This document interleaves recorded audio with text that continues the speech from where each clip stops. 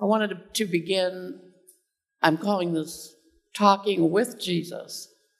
I was raised in a huge family.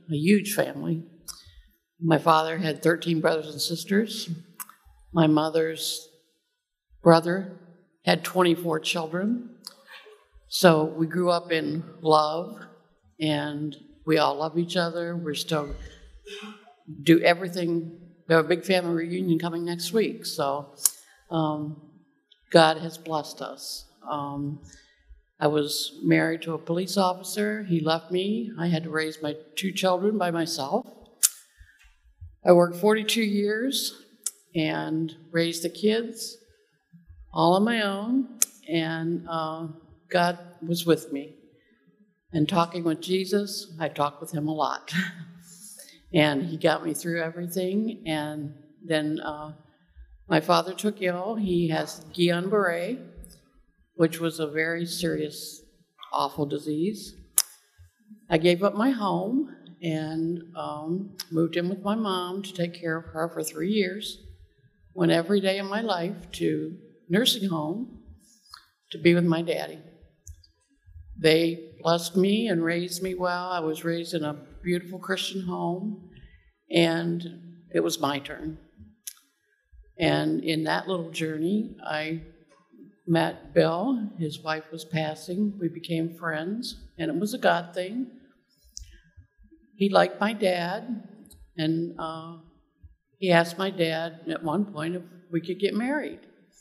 And Daddy said yes.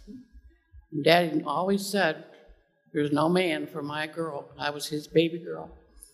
And so when Daddy went through his journey, he was such a big witness to everyone.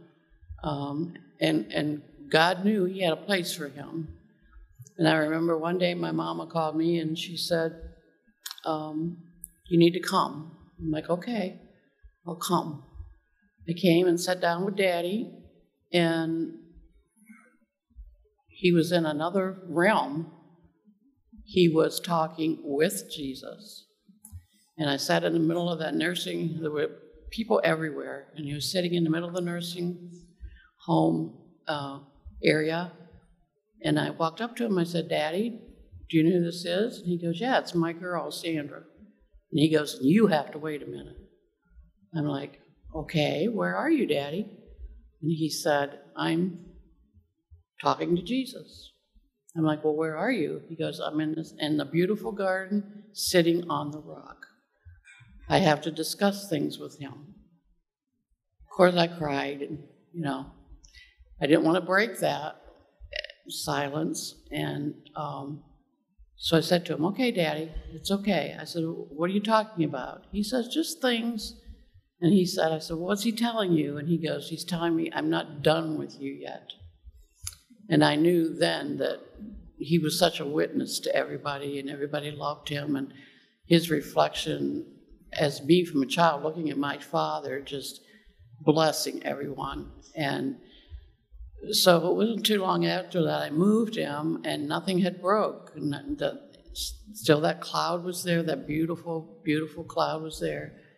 And nothing broke. And so then after I moved him away, he looked up at me and he goes, it's okay now. It was just like, it was nothing I'll ever, ever forget. It will always be with me. A few months after that, or later, longer than that, Daddy had gotten worse, went into his nursing home. I went in to see him, and he was not doing well, so I called the minister, and I said, it's time for you to come. And he said, okay.